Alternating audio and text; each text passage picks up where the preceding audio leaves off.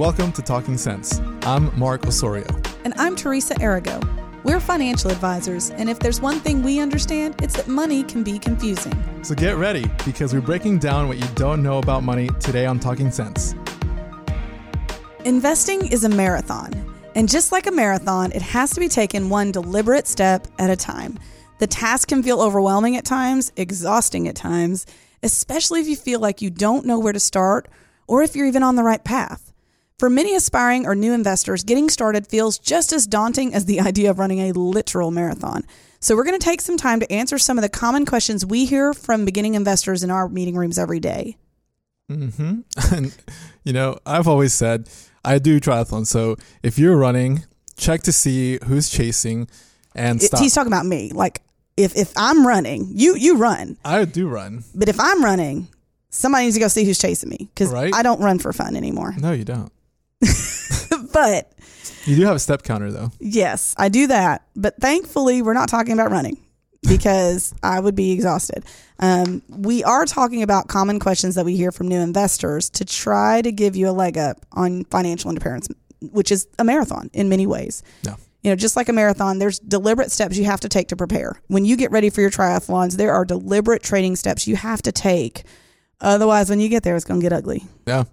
I basically just set a alarm for 3 months before my marathon. And then whenever that alarm goes up, I just go run. Ugh, no, thank you. I actually did run for a period of time, and I actually enjoyed it. The process of building that stamina was not enjoyable, but getting new records and getting more comfortable in things. But then my body said, no, thank you.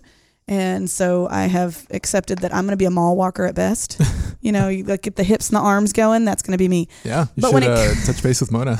Exactly. But when it comes to the financial independence marathon, there are a lot of common questions that we get. We're really only going to cover a few of them today, but they're the ones we hear the most from people, and the ones that people seem the most insecure, maybe is the word I'm looking for, or like they lack the confidence in. So the first one we hear a lot is, when should I invest? Or is now a bad time? Or is now a good time? Yes. And the short answer for many about when you should invest, now.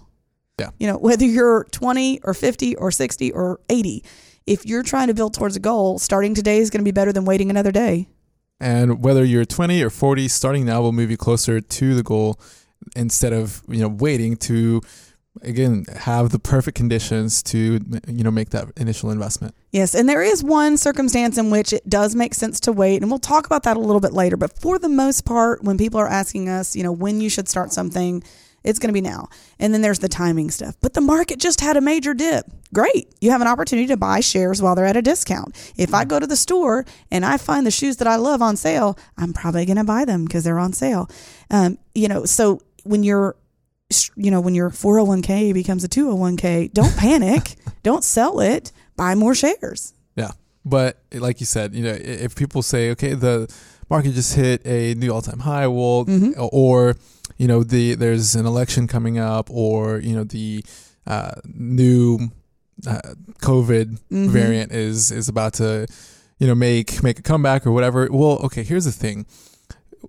Being in this industry now, I've learned that there is what we call the crisis du jour, right? Yes. So the crisis of the day, right? And it's happened every single decade, every single year. There's a reason not to invest. Yes, and the market hits all-time highs until the next one. It's, just because it's the highest it's ever been doesn't mean there's no room for additional growth. I think a lot of people feel like there's some sort of lid to company profits, and there truly isn't.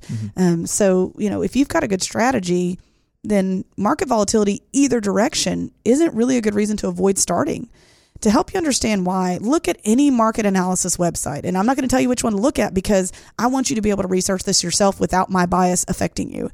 When you look at the market, just pull up like the S&P 500, which, by the way, you can't actually invest directly in the S&P 500. I know we have to say that when we bring it up. Yeah.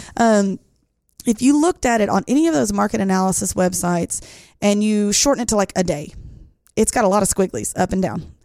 And then go to 5 days, and then go out longer and longer and longer periods. What you'll find is, yes, it's up and down constantly. It's almost like watching a cliff. It's just up, down, up, down, up, down.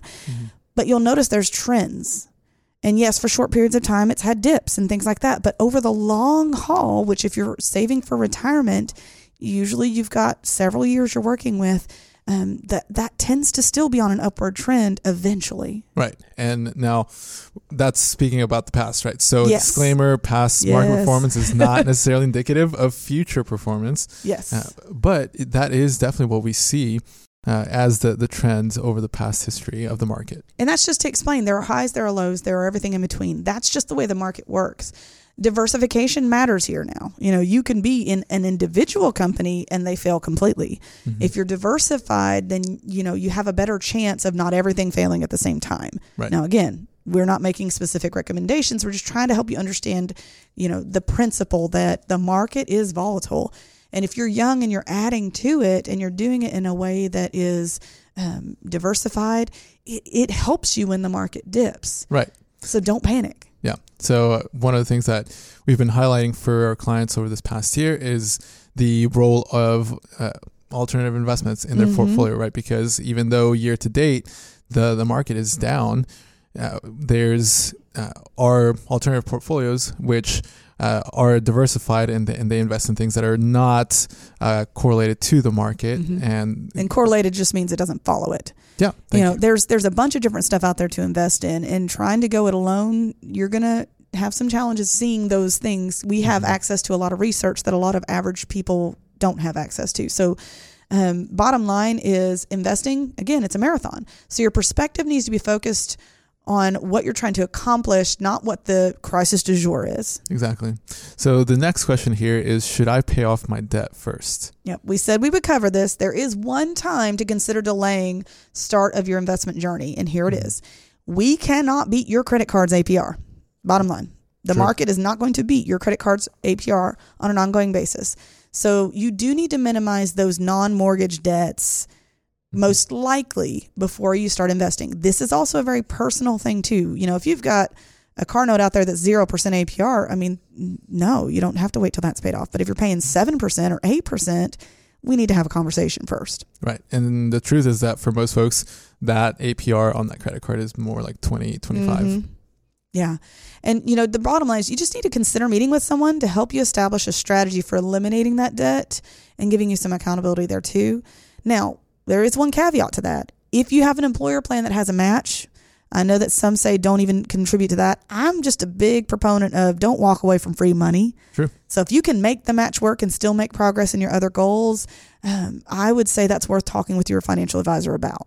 Right. And that plays into the idea that we talked about a few episodes back in regards to the time value of money. Mm-hmm. And so if you start that earlier, right, and you have that extra money that is being contributed from your employer, then that's longer time that money is building and growing for you. Yes. And a little bonus tip, if you're working on debt, even before you really chase after tackling the debt, pay your minimums, of course. You don't want to get behind, but you need to build some emergency savings. If you could put a couple $1,000s back and have that sitting in savings, it'll keep you from having to use the credit card again when life happens. And, you're trying to tackle that debt. You don't want to keep adding to it.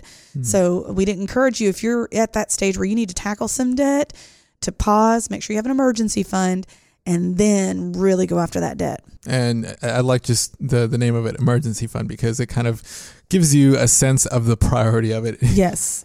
Going out with your buddies is not an emergency, Sure. right? But the fridge breaks, you got to have something for your food. You'd have enough to replace it. Yeah. So definitely, consider paying off the non-mortgage debt. And why do we say non-mortgage debt? Because most mortgages have a tiny little APR on them, again. But that's a conversation to bring up with your advisor. Another one we hear a lot, how can I learn more about investing? We value education greatly at Jim Wealth. We have this podcast for that reason. We have this program for that reason. We're so passionate about it that we want to give our clients opportunities to gain more knowledge. The internet is full of data, but not a lot of wisdom. Yeah. Data is not equivalent to wisdom. Mm-mm. You have to learn how to disseminate it. And be able to, or if that's not one of your skills, then, obviously talk to people that know and can help you out with that. I think the last few years has really taught us that anyone with an internet connection can post things and call it expert advice, right? Oh, yeah. But we know you don't have always the best way. If you don't live in that field, you may not have the best filter available to you to know whether it's accurate and whether it even applies to you. And this even goes to the friend you talk to, right? The friend who's like, oh, I've been doing XYZ investment and I'm making tons of money, blah, blah, blah. Well, if your goals aren't the same as theirs, your finances aren't the same as theirs, it may still not be an appropriate investment for you. Right. So this show is obviously a great resource that you can use. We have over 50 episodes at the time of this recording that you can reference to get some straight talk. The Get Ready for the Future show has been running for over 15 years. And there's tons of episodes to access there that are focused specifically on retirement for the most part, with other topics sprinkled in there too. Mm-hmm. And then there are trusted sites that don't have a dog in the fight that you can lean into. Yeah. I mean, you've got Investopedia, which provides a lot of information on anything from financial terms to concepts, as well as calculators, and lots of really, really good information to kind of navigate your way through personal finance. There's also BrokerCheck, which is a FINRA website, and FINRA is one of the governing bodies for this industry. And through that website, you can research any advisors that you're planning to work with, just to make sure that you know who you're doing business with. And filter any advice you're receiving through the lens of that person's possible biases. If a person says a particular type of product is always wrong, I said that really loud. If they say it is always wrong or always right, they're likely speaking from a place of deep bias. There are people in our industry who'll say, oh, annuities are the devil. Well, no, not all of them and not in all situations. But for some people, yes, they're the wrong product. Yeah. Some people say, oh, mutual funds have too much fee in them. Well, you're getting active management, so you're paying for a service.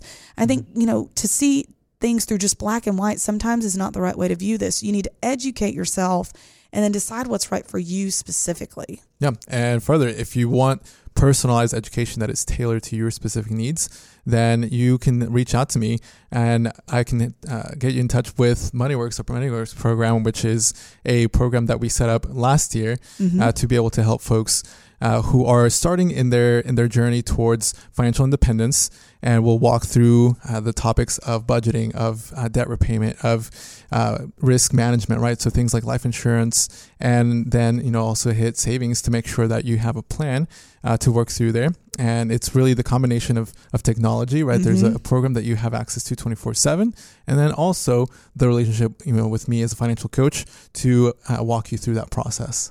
And then the last question we're going to talk about is when people ask, how much should I invest?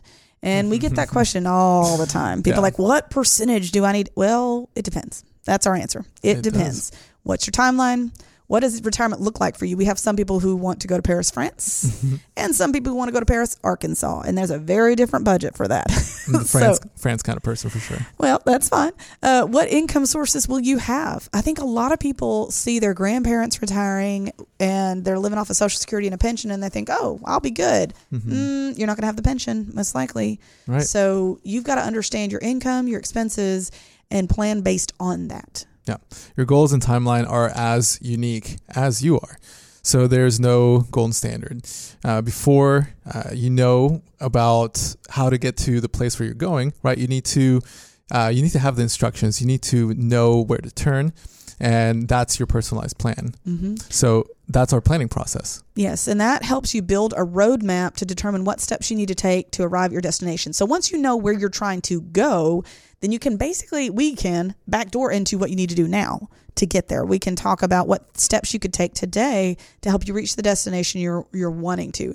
And then once you've determined how much you need to save, there are some basic kind of guidelines that we tend to tell people about how to allocate their dollars when they're saving. So the first thing you want to do is you always want to capture your full match. So if you're doing that, awesome, you're ready to move on to the next step. Good. Yeah. And that next step is looking at your IRAs, which includes your traditional IRAs, which are pre-tax, and then Roth IRAs, which are after tax, to see which one is the best for you. And that depends on your situation. So make sure, to talk to your CPA about that. Yes. And then once you've got your employer plan, you're getting your match, and you've looked at the IRAs and Roth IRAs and you're fully doing those, then you can increase your employer plan contributions, because most employers aren't matching up to the full legal limit of what you can put in there. I can tell you none of them are.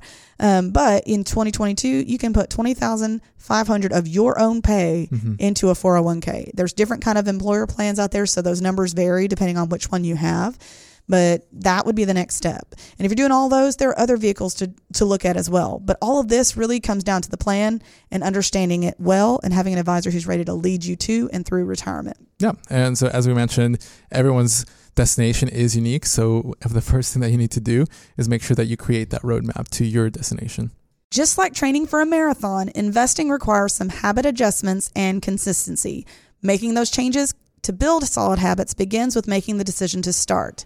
Thank you for joining us today. Join us next week when we address whether 20% down on your mortgage is truly necessary. Thanks for listening to Talking Sense. And if you like what you hear, make sure and subscribe to the podcast to get all the newest episodes. The Jim Wealth team is available to you 24/7 at info@getreadyforthefuture.com. Or you can call our offices at 866-653-PLAN. That's 866-653-7526. And while we like to have fun here, we're also financial advisors, and that means disclosures. You should personally consult a financial advisor before making any investment, and no strategy can assure success. Jim Wealth Financial Advisors is an Arkansas registered investment advisor with securities offered through LPL Financial, member FINRA SIPC.